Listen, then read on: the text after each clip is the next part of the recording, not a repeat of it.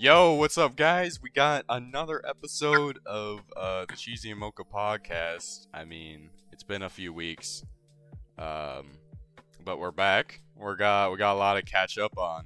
I mean, there's been a decent amount of action. Should be an exciting podcast.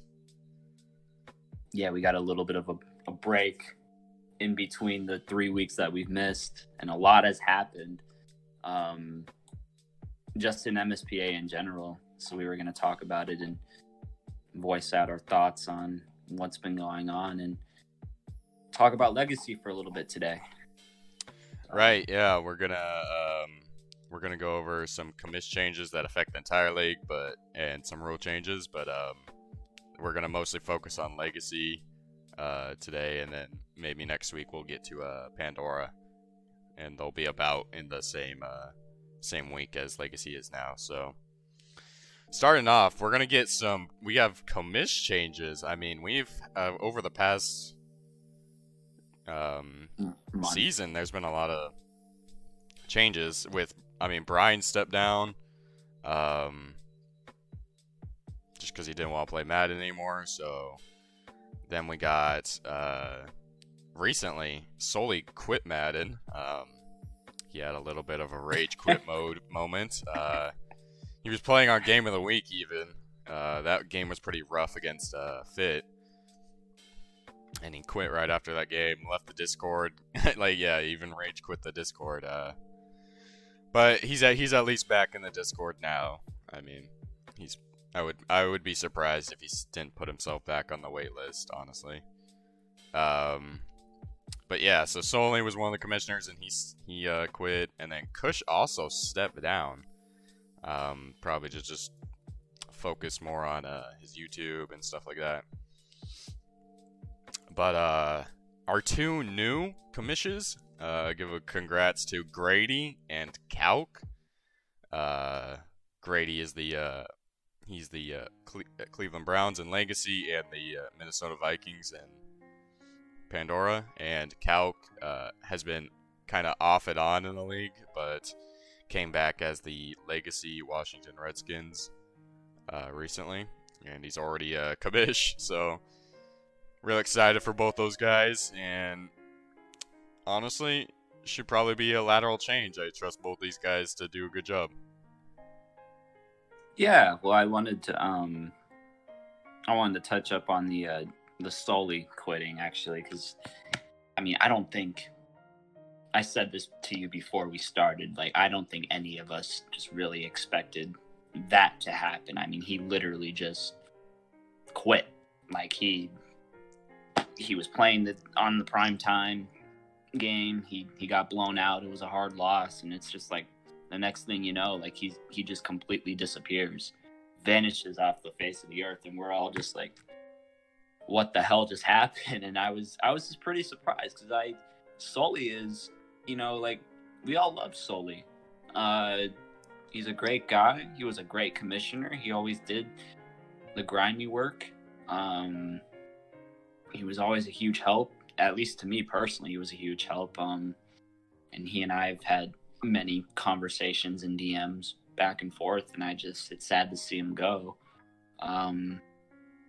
So I hope everything's going well with him. And as far as Kush quitting, I also found that surprising, just because, Kush's hiring was strictly because he has a YouTube channel. He brings in all of the viewers, and he brings in a ton of players. And I guess what it came down to is he wanted to, it's like you said, he wanted to focus on his Pandora and Legacy teams and focus on his YouTube channel. His heart just wasn't at being a commissioner, and there's nothing wrong with that. So with that being said, they introduced Grady and Calc, and I have talked to them both and congratulated them both. I think those are both very, very good additions to the commissioner team. The great thing about Grady is, I think, he's the type of guy that's just going to tell you how it is, no matter what, no matter who you are. And I think you need somebody like that, especially in a higher chain of command. You just need somebody that's not going to give a fuck or care who you are, regardless of, you know, like if you broke a rule or whatever. Like he's gonna get on your ass, and we just need somebody like that. I feel like Nick is the same way, and so it's just good to have those two together in the commissioner spot. And I think Calc is a great hire as well. He always has amazing ideas. He's very passionate about the league.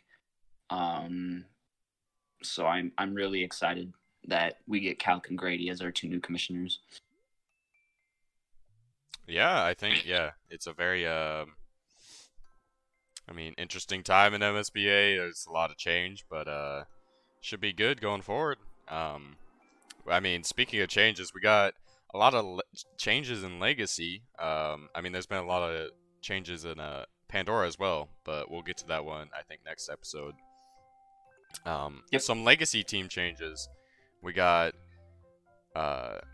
so with Sully leaving, that left Detroit open, and we wanted to get a user we know is going to stick there for a while, and wants to carry on, the legacy of the great loss, Wayne.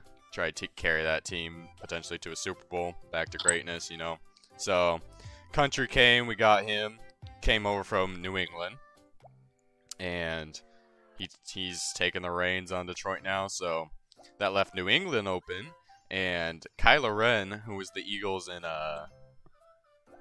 Pandora, has been wanting to get into Legacy for a while now, so he gets to take over the New England Patriots. And then Chef, his heart wasn't really in the league as much. He doesn't really like Madden too much. So he decided to step down from Denver again, and we got you. You got to take over a Legacy team again now. Yep, we're back.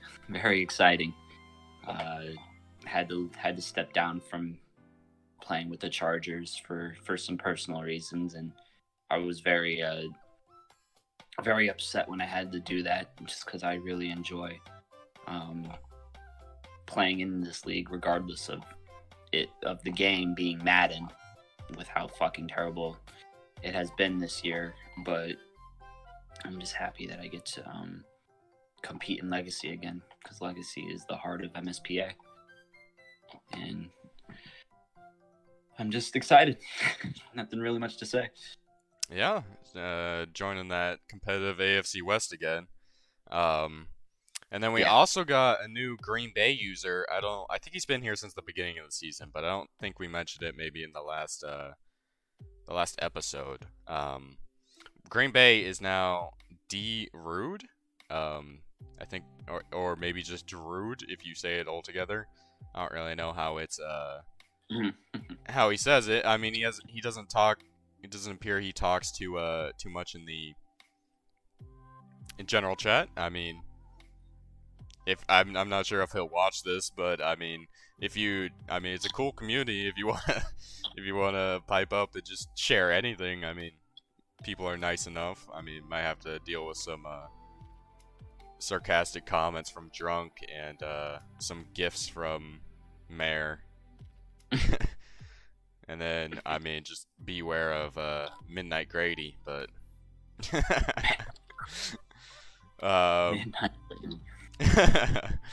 but yeah, I mean, you don't have to talk too much to be a part of this community, but yeah, if you ever wanna,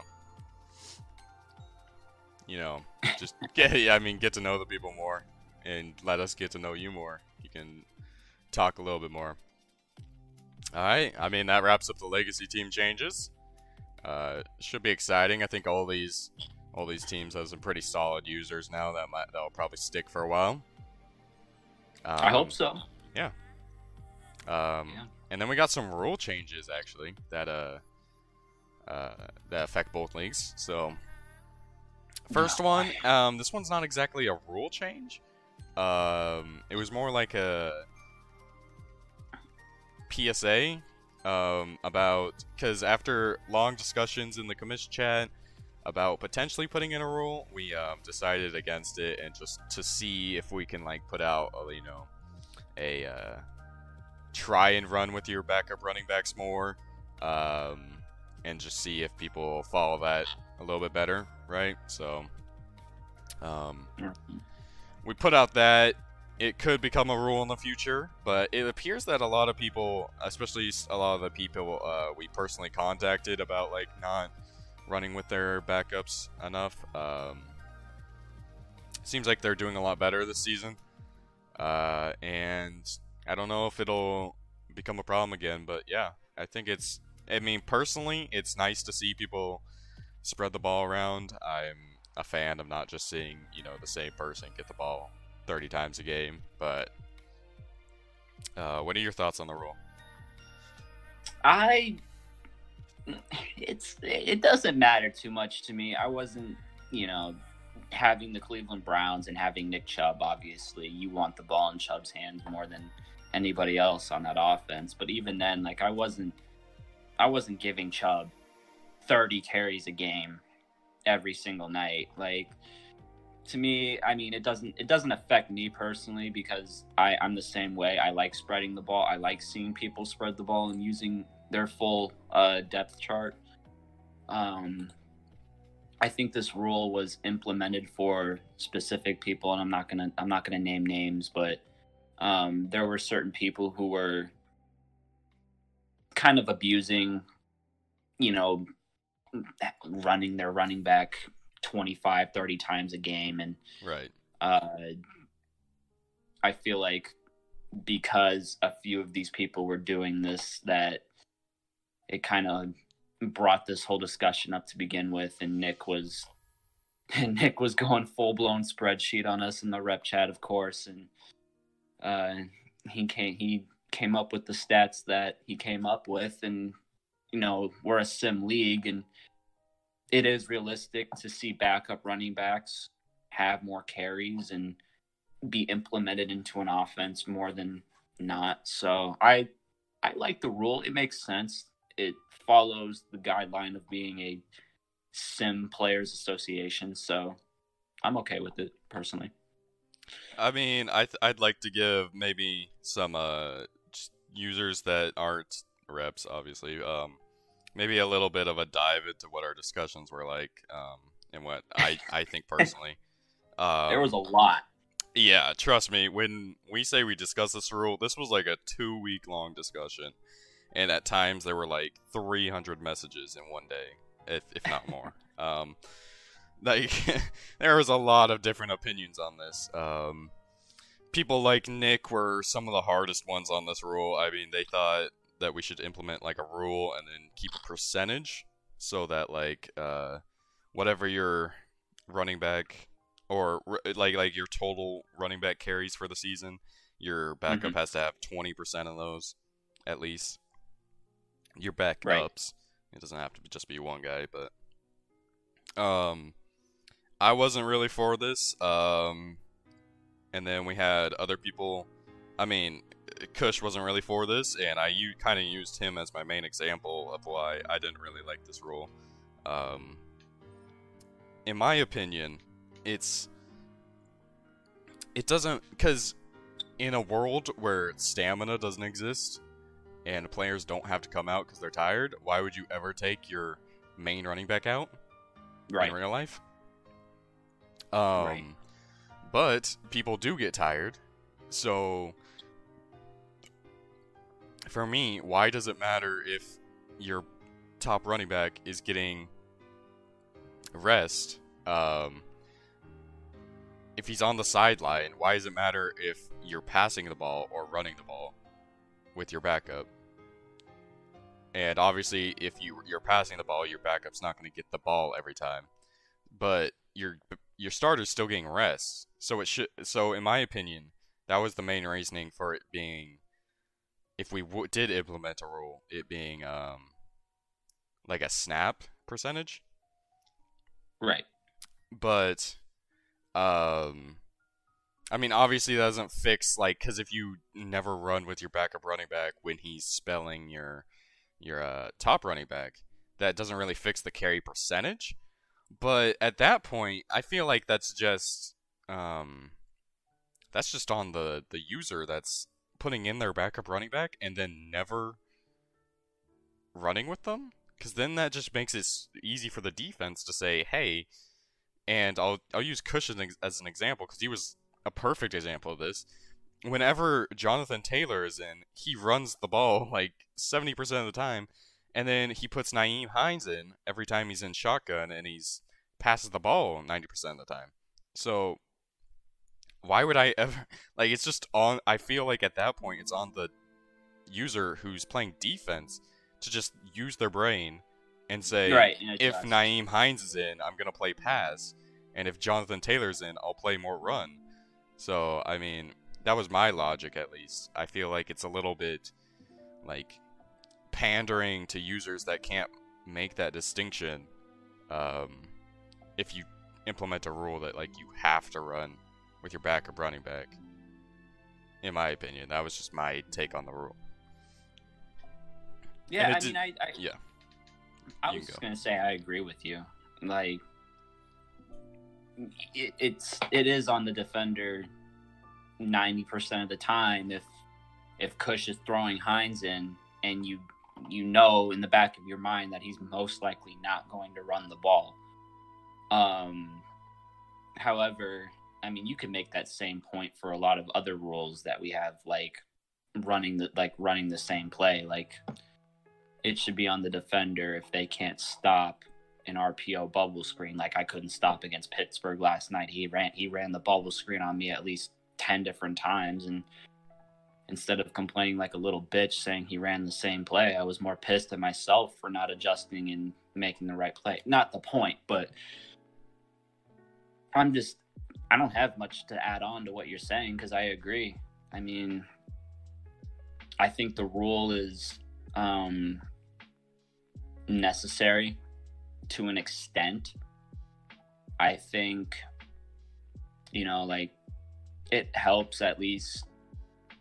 I mean, it can benefit your offense, like if your running back is getting 30 carries a game and he's doing that for 16 games a season and potentially playoffs, like, is there a progressive fatigue in franchise? I don't know if there is or not. I don't believe so. You don't believe?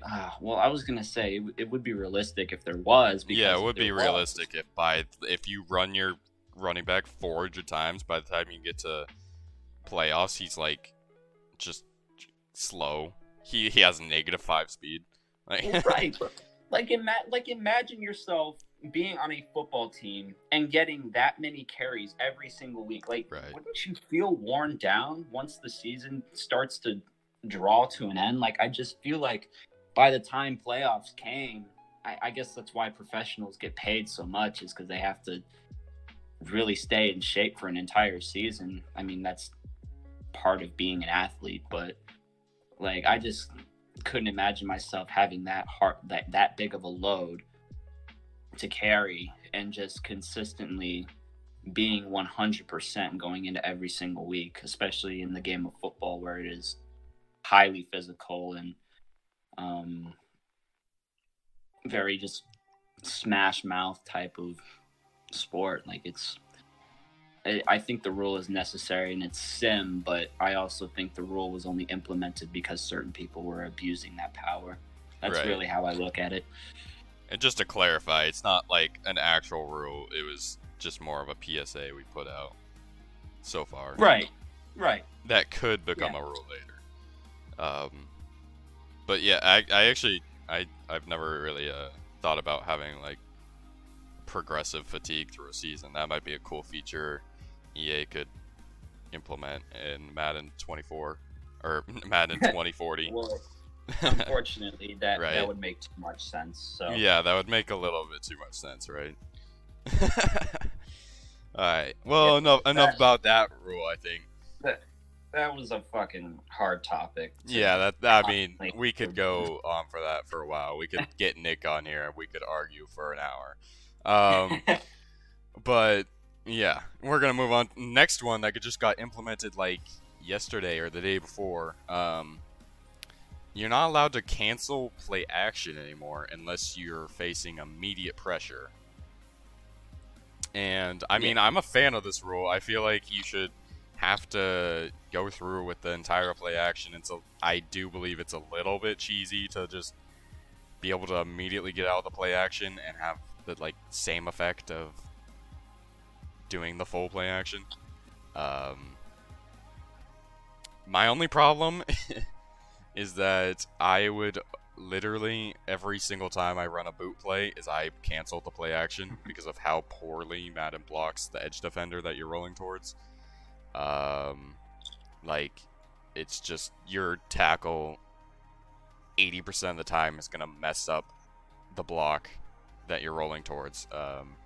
The block on the edge defender that you're rolling towards. And so, I mean, even if it doesn't but it doesn't always result in instant pressure.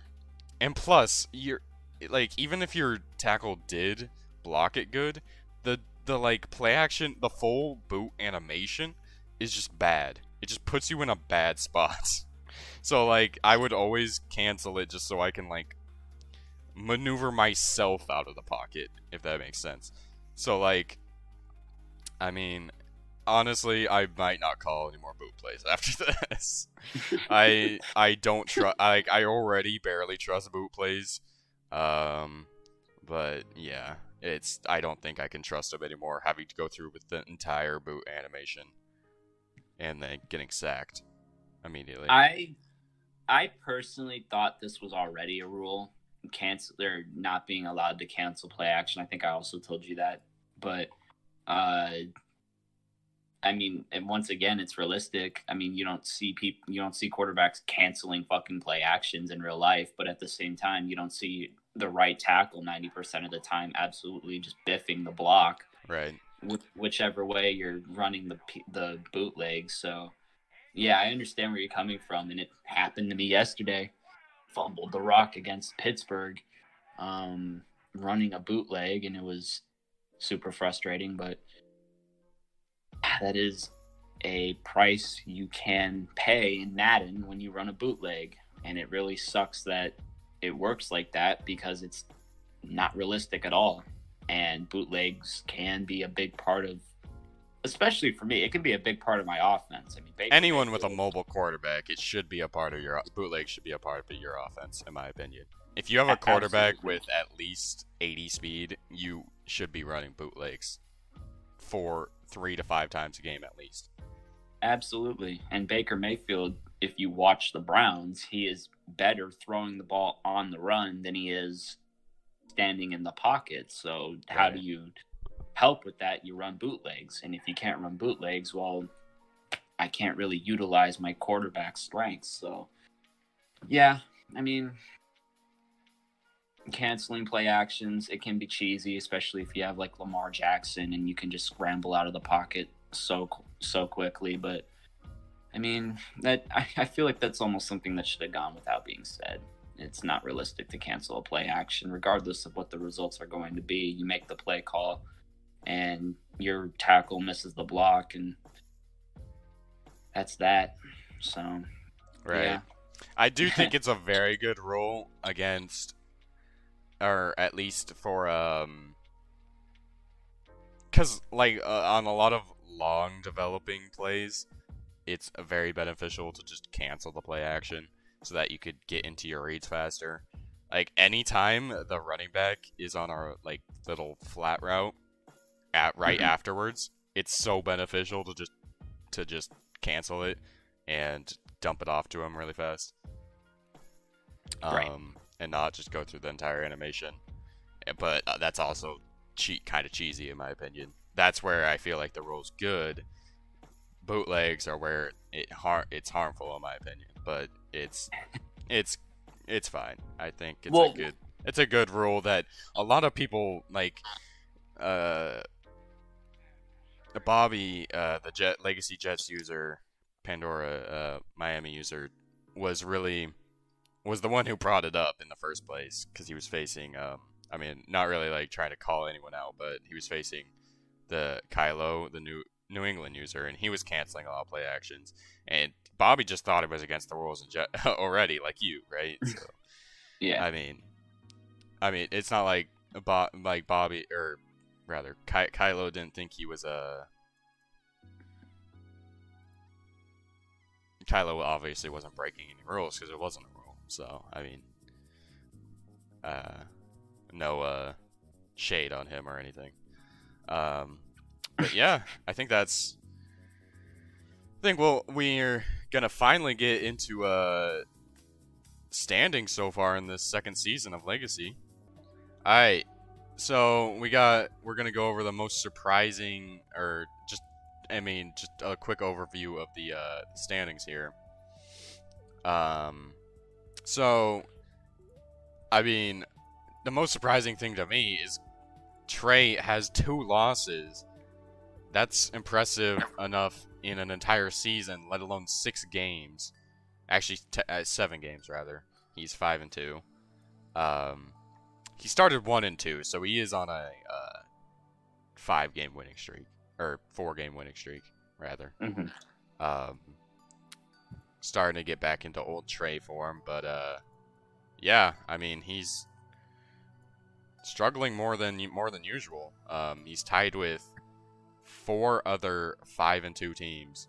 Well, actually, okay, the Titans are, as we are recording this, 4-2, and about to face the 1-5 Jaguars. And I kind of just wrote them off as being 5-2.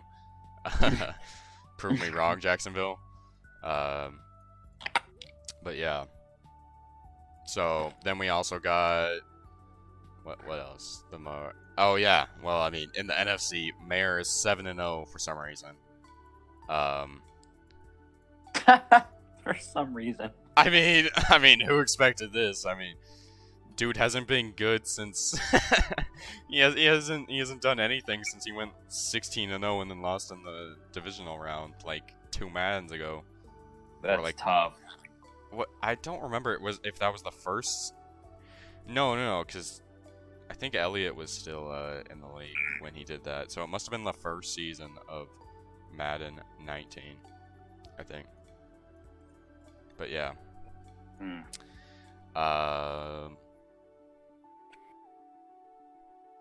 What else do you find surprising?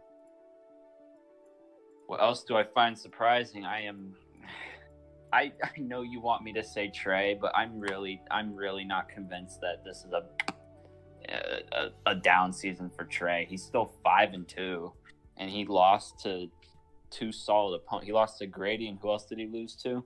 Kush. I mean, like, yeah. I mean, I know some people were freaking out about him not being in a playoff spot right now, but I mean, it's a hard AFC. He's 5-2. He won the Super Bowl, or he got to the Super Bowl last season. So I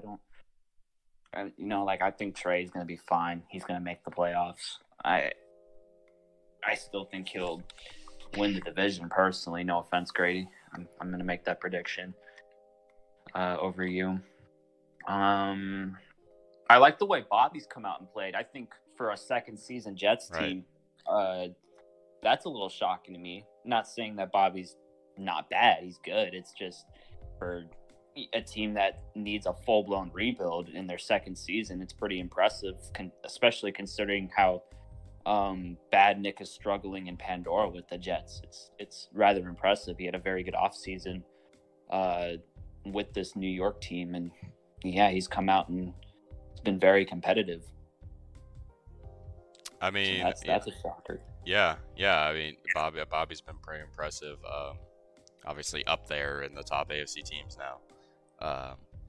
I was gonna say, I find it pretty surprising that Kush has 2 losses, and one of them's not against Trey. I mean, he was one of the people who beat Trey. He started off 4-0. He looked to be like probably one of the most dominant people in the league. And I mean, he's still one of the top AFC teams, but now he has 2 losses already. He started off 4-0, and then he lost to the Chiefs, who are also 5-2. And then lost to the Jets this last week, who are also 5-2. So I mean, there's a lot of competition in the AFC. Yeah, it's never no games are easy. So, biggest shocker, at least in the NFC. Obviously, we mentioned Tampa Bay. There is no doubt that any of us expected Mayer to be 7-0.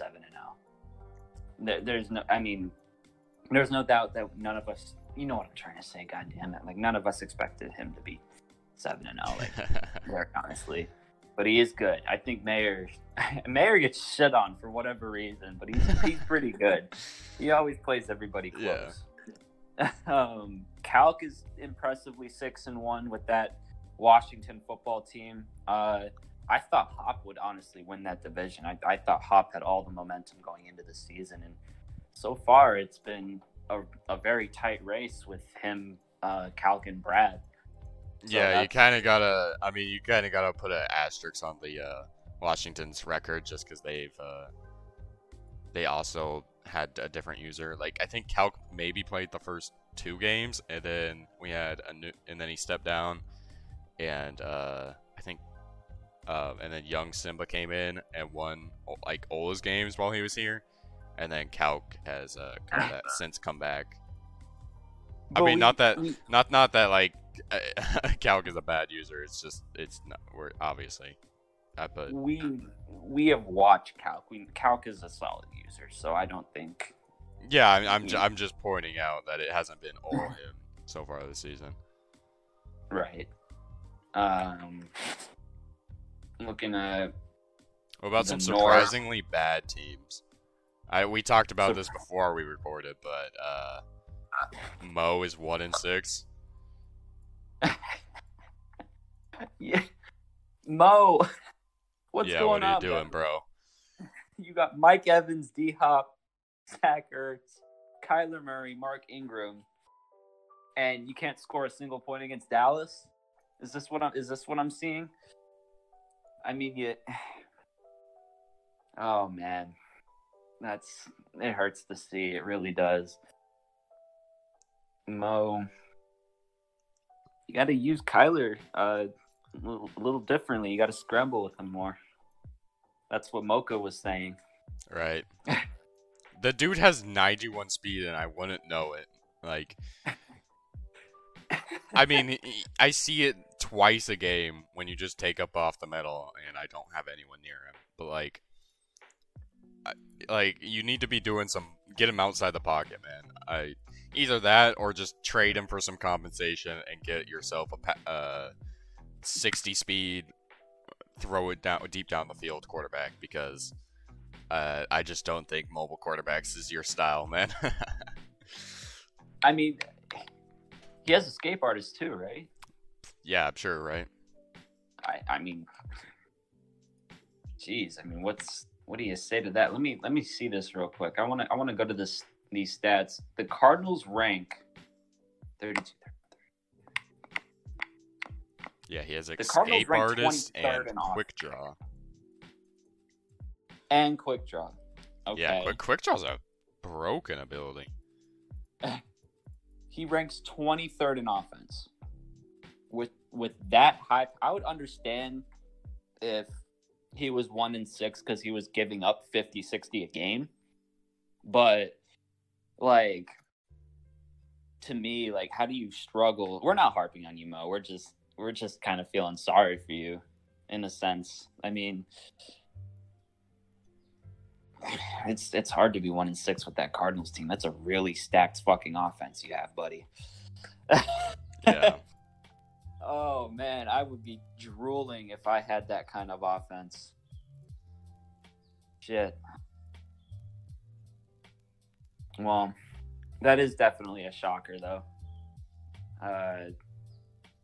The Cardinals being 1-6, especially after his last season. You get to the wild card the first year, and you had that incredible game we got to announce. Just a super fun game to watch. And even losing that game, you think you'd have momentum going into the season. It just hasn't seemed like it so far. And I don't know if it's just maybe a hangover from getting to the playoffs your last season or what, but I mean,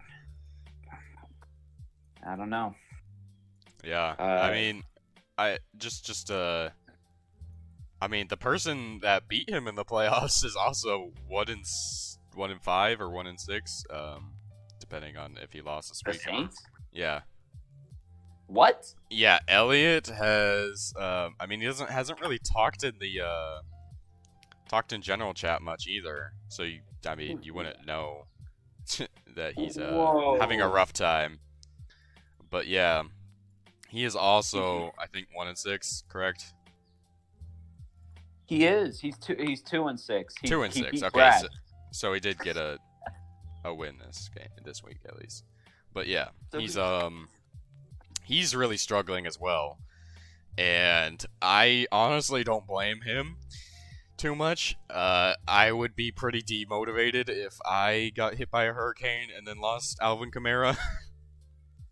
Oh, he lost Kamara. Yeah. He said that Kamara was the only person he wanted to get, and then he wanted to bring back, and then he lost Kamara. I thought we gave him a chance to give him back though, so I'm not really sure. Oh, it's because he didn't have enough funds, and he couldn't sign him during the season because the Saints just base roster didn't have enough funds to re-sign anyone. So Right. so he had to wait till after the season so he could let people go, and then during the re-sign stage, he got hit by a hurricane because he lives in New Orleans. Or maybe he doesn't live in New Orleans, but I'm assuming he lives near there. He's a Saints fan. But yeah. So he didn't really have power or anything. And we thought we were just letting him go. But then he was able to get contact with us again and ask us if he could get Kamara. And then I don't know. Maybe he still didn't have enough cap room? But I don't know. But not sure. I'm assuming he's a little bit demotivated not having Kamara, and he didn't really do much the entire offseason either. Kind of sucks, but yeah. It's surprising to see him go from a playoff spot. I think he won his division, definitely. He had a really good record last year. And then beating Mo in the wild card round, and then to be 2-5 now. Yeah, he's 2-5, and to add on to your point. Wait, so he beat Philly this week? Wait, that's actually a really good win. He's lost to Washington, he lost to Blazing Kane, he lost to Hop, he lost to Bobby. Those are some tough games though, actually. Yeah. I mean, it's not like. And then he beat Brad, which is a good win. So, I mean, honestly, he might not be playing as bad. I mean, he just has a tough schedule, maybe. Maybe he'll start climbing up the ranks and be able to crawl his way back to a wild card spot by the end of the season if his schedule lightens up. His schedule is iffy. He plays Miami next week, and then he still has to play Mayor twice. Oh, so God. He needs to win those games. He plays week 16. He plays Kylo Ren week 17. Still has to play Blazing Kane one more time. Okay, maybe not. Yeah. That's 1, 2, 3, 4, 5. That's 6 games still on his schedule that you really got to count on him winning completely. But to add on to your point, do you remember? I would be so deflated as a user if I lost the way he lost in that divisional round game. Do you remember that ending? It was 4th and 27, and he was at the 30-yard line, throws an absolute prayer up to Jared Cook, and Jared Cook catches it at the 3-yard line. Yeah. And then the next play, he absolutely chokes the game. He has 3 receivers open, and he throws to the one receiver that was being defended, and it ultimately ended up costing him the game. Yeah. I mean, I would be so deflated as a user the next season if I lost the way he lost. I mean, it's his whole playoff run felt like a miracle. I wanted him to win so badly just to see Jared Cook run the table and be the best playoff receiver ever. But Jared Cook was the GOAT. Yeah, Jared Cook was insane.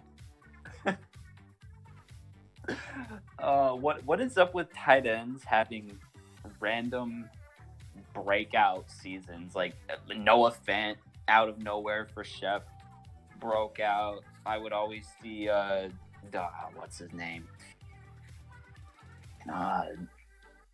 The dude from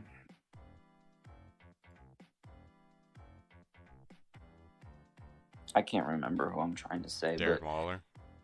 No, Waller's pretty good too, but he's speedy. Yeah. I mean, Waller was already rated good. I don't think he's really a breakout. There was somebody. I mean, Mike Gesicki is a superstar for some reason at Pandora now for Bobby. Apparently, is he really? Maybe an X Factor, I think he said. Yeah, no, because he has an ability. I guess superstars can have abilities too. Never mind. I don't know. I just noticed that tight ends are very underappreciated in the game of football. They can do a lot for you. But yeah, back to the original conversation we were having about shocking shitty teams. I mean, I took over this Denver team. I'm pretty shocked that Chef is 2-5, but Chef is a hot and cold player. He has proved that. So, I guess this was his... I'll let you finish. That's all I was going to say. All right. This is just a cold season. I was going to say, you know who doesn't deserve to be 2-4 right now? Or 2-5, or did Fit lose to Grady? Yes. All right. Did he lose close? It was 31-19. Okay, then not that close. But I feel bad for Fit. He lost by 4 points to the Chiefs in Week 1, 1 point to Trey in Week 2, and then lost by 1 touchdown to the Bears in Week 3. Like, he had to play 3 of the toughest users in MSPA weeks 1 through 3, and he lost all of them by a combined score of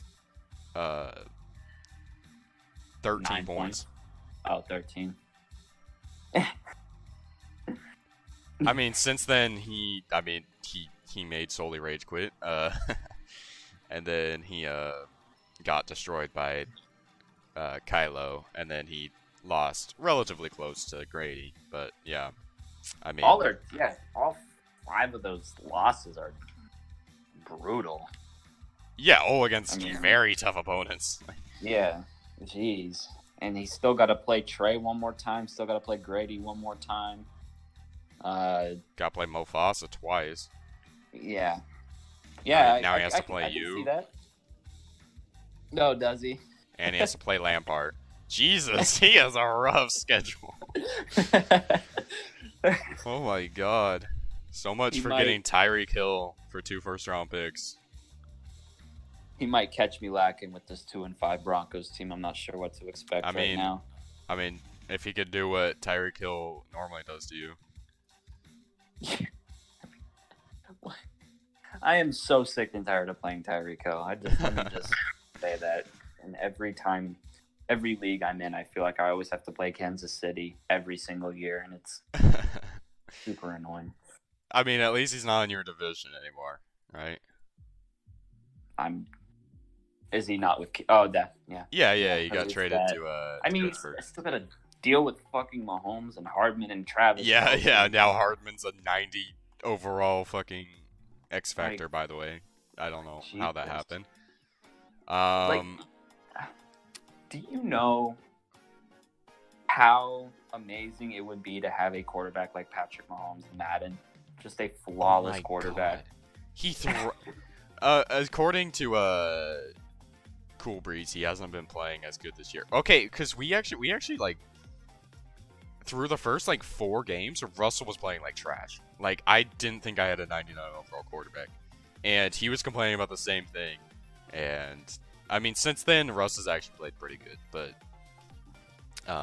and last year, I had no complaints about Russell, but I don't know. Maybe maybe something happened with the gameplay and tuning. but it feels like 99 overall quarterbacks aren't as good right now.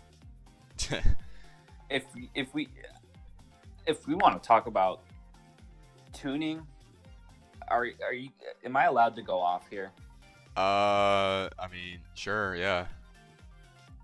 I am super fucking pissed off with the blocking sliders. I don't care how broken they were before, or like when Madden first launched and teams were running just extremely heavily. I don't care, and a few people can back me up on this. What reason is there? I'm gonna quote Trey here. Trey was the one who said this. Trey was like, "What reason is there to have a slider set all the way down to 0 or all the way up to 100? What reason is there?"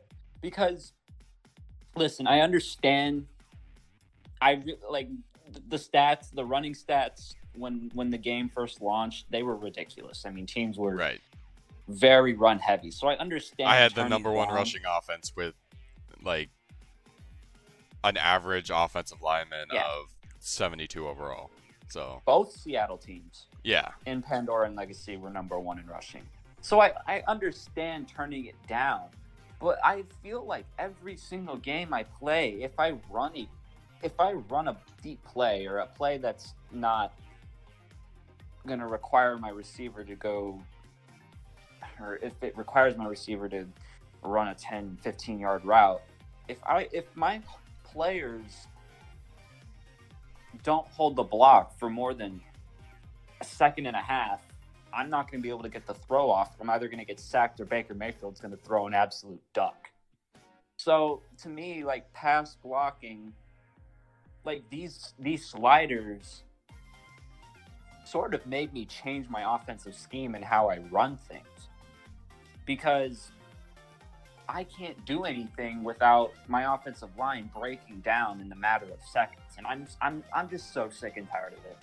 Like, I just don't find I don't see a reason in having run blocking and pass blocking all the way down to 0, despite what we were facing at the beginning of, or at launch.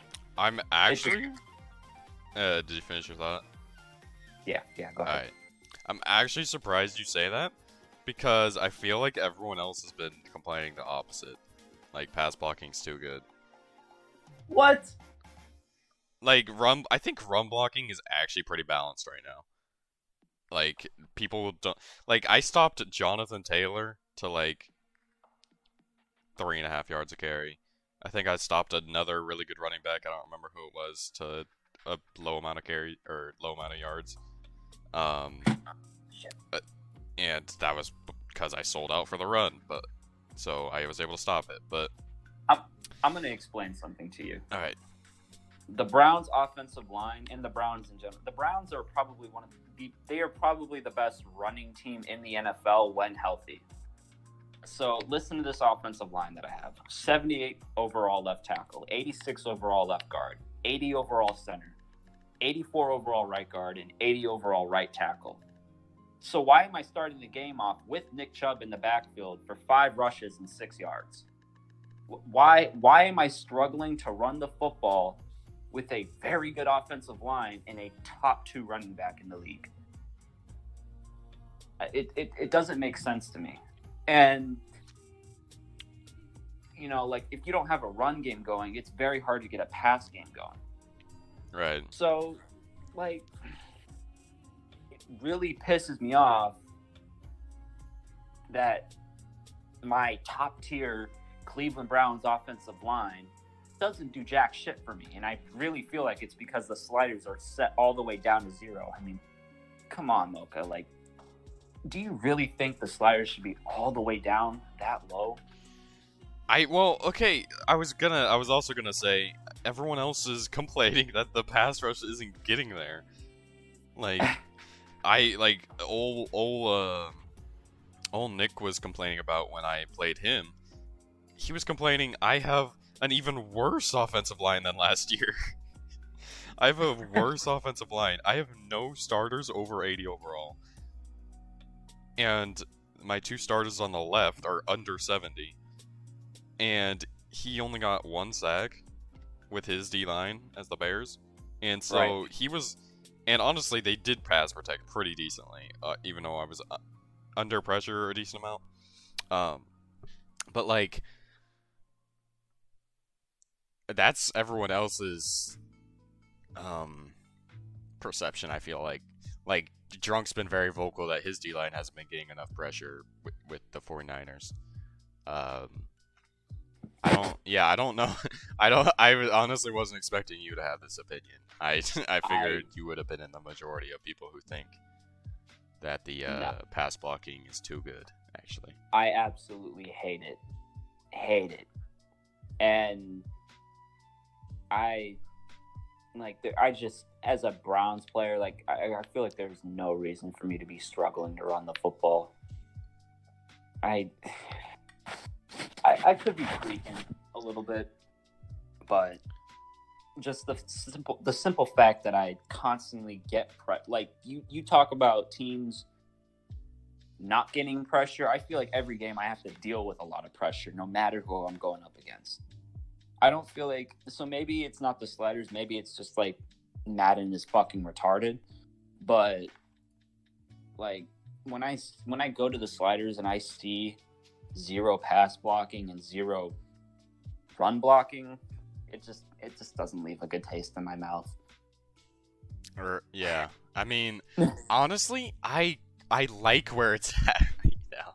Okay, my thing is the run blocking feels like, I mean, okay, as much as play to play and like analyzing how the run blocking works, like it's a Madden, it's terrible. We all know the blocking's terrible. Just like 3-man rushes get there more than 4-man rushes for some reason. It's really dumb, but like on like statistically in previous Maddens, we had people getting 40 sacks a season, and we had no way to like stop it, and there was pressure on every play, and I feel like everyone's so used to that because that was how it was for like the previous 3 Maddens, that they think getting pressure on only like 1 out of every 3, or like heavy pressure on 1 out of every like 3 pass plays is abnormal.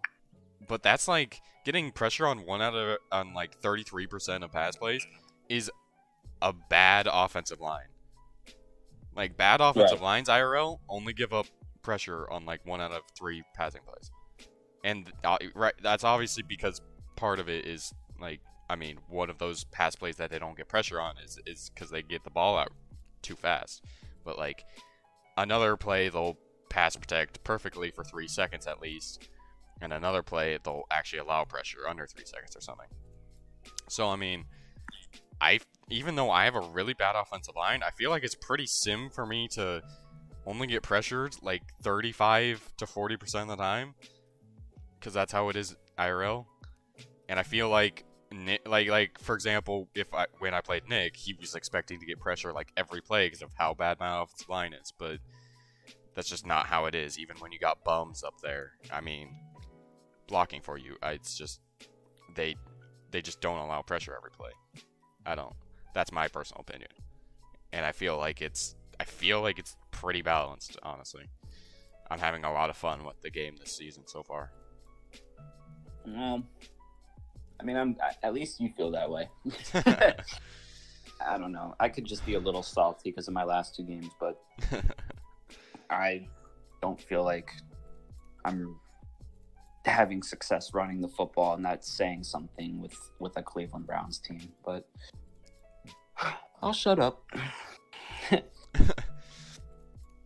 I feel like there was something else I was going to talk about.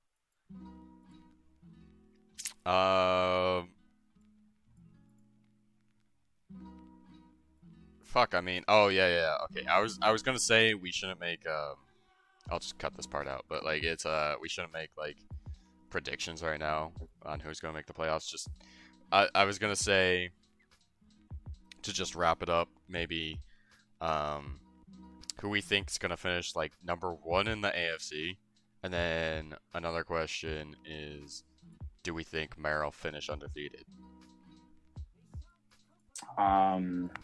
Well, I'm definitely going to go with a no on Mayer finishing undefeated. No offense to Mayer, I just don't think it's. I mean, he doesn't have a very tough schedule. I mean, we went over this, right? He has like Kylo. Oh wait, yeah, actually, yeah, Kylo, Cowboys, Bobby, Drew. Yeah, it's not an easy. Yeah, but he has to drop one of those games. There's no way. All right. Yeah. All right. So I'm gonna like cut back here now. Okay. All right. So we're gonna wrap it up with a couple of questions. We're gonna say, pose the question: will Mayer finish undefeated? He is currently 8-0. He's currently 8-0, and with 8 more games left, do you think he's gonna finish undefeated? No, I don't. I'm sorry, Mayer. I mean, for one, you got a tough schedule, but two, it's just really hard to go 16-0.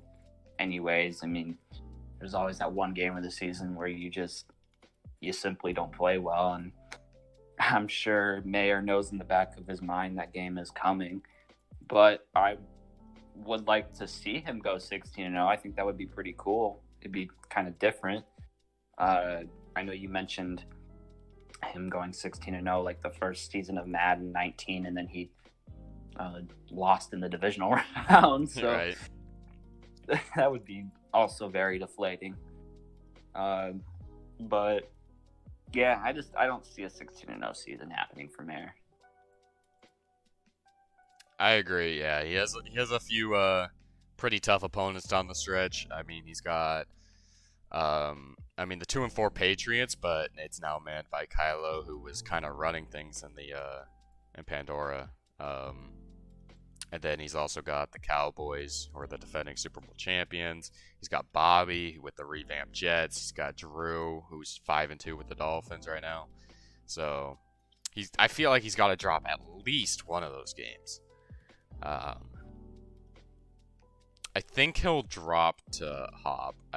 I at least, if not another one.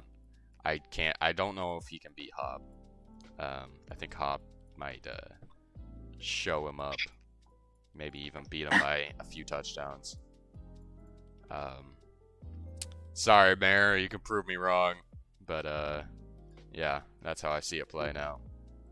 And then the other question we want to pose, I mean, we got a super ultra competitive AFC right now. The top team currently is the 6-1 Raiders, and then we got a bunch of 5-2, 4-2 looking teams. Who do you think's gonna be the number 1 seed, get that bye week? Number 1 seed? I mean, I'm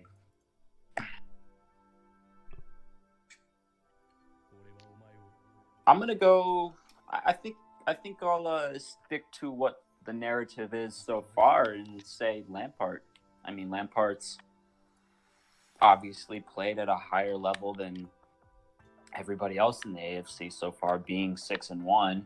I mentioned it earlier. I'm not counting out Trey. I mean, he's still 5-2. I don't know why people are freaking out over him having this rough start. I think he'll be completely fine. But when I think about the Raiders, and let me go to their schedule here because I don't know exactly who they play. I know he plays me. He's probably gonna win that game. So he took out Grady, took out Brad. His only loss is to Hop opening week. He still has to play the Chiefs twice, and he plays Trey. Lampard plays Trey week 11. Yeah. Okay. That'll be a hype game. Oh, he's got a tough schedule looking at this. Right. Yeah, I was gonna say, there right now, I think I only trust 4 people to potentially finish out the season strong, and I mean, I feel like that's a lot of teams to believe in to potentially get a number 1 seed. But we got Kush, who's 6-2 right now. We got Lampard, obviously. We got Trey, and then we got Kansas City. I feel like they all have potential, and I was actually going to say, I think either Lampard or Lampard. I think I was going to say Lampard, but then I remembered Kush, and I mean, Kush has next to no competition in the rest of his schedule. Like, I'm going to call a spade a spade. He has to play Kylo after this bye week. He has to play Kylo week 10, and then after that, he's got the Jags, the Texans, the Titans, who he just raffle stomped, then 49ers, the Bills, the Texans, and the Jags again. It's hard for me to not see Kush at least ending 13-3. Well, I like your point there. I don't know. I think it all just kind of depends on what happens or how Lampard handles the schedule. I think I'll defend my fellow AFC West opponent here, and I'll stick with Lampard. I think Lampard will pull the 1 seed out. However, I do think y'all dumb motherfuckers take the pressure off of Trey. That's the last thing you guys want to do. Like, if you guys expect Trey to have this downfall of a season and just allow him to, not have as much pressure, not have as much expectations going into a playoff run, I guarantee you he will make all of you feel dumb. So I think Trey's going to the Super Bowl, honestly. Still, I don't. You just like that he now has a chip on his shoulder after going 1-2. It's not even that. It's just like everybody's just sitting here like, oh, he's 5-2. He's starting out bad. Like 5-2 is a good record, and he's lost to Grady 3 times now this cycle. Yeah. I mean, like Grady it's like the Baltimore-Pittsburgh rivalry in real life. Like, no matter how shitty or how good both of those teams are, they're going to play each other hard. It's just it's a rivalry. So, like, that loss is, it's a loss, but it's nothing that we haven't seen before. And who else did he lose to? Kush. Like, we've seen, not many times, but we've seen Kush beat Trey. I think only like one other time, actually, and that was the NFC Championship game of Madden 20.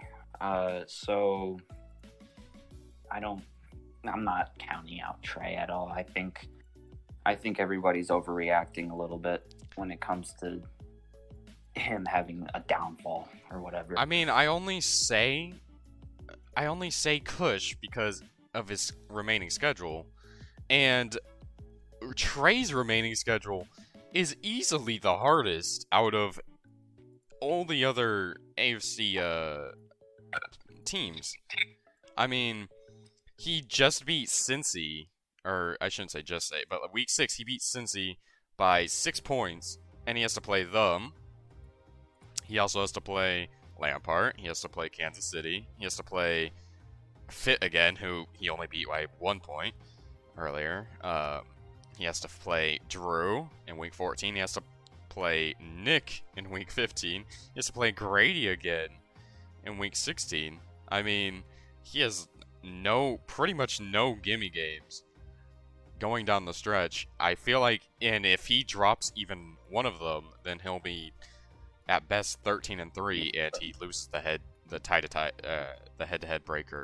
tiebreaker with Kush, since he lost to Kush. So that's why I'd say Kush, in my opinion. No, I agree. I don't disagree. I don't think he's gonna get the number 1 seed, but when it comes to playoff time, like, don't be surprised when we sit up here, record an episode, and the predictions are Trey versus Pop or Trey versus Nick. Like, it's just, he's been so consistently good in the playoffs that it's just super hard to bet against him at this point.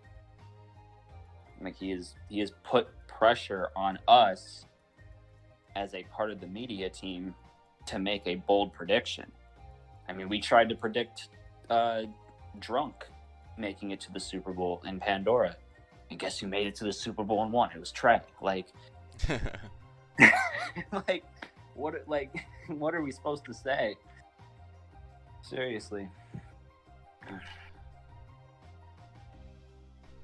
But All right. Well, I think that's gonna be our last topic. We've been talking for a while now, so we're gonna wrap it up. And I mean,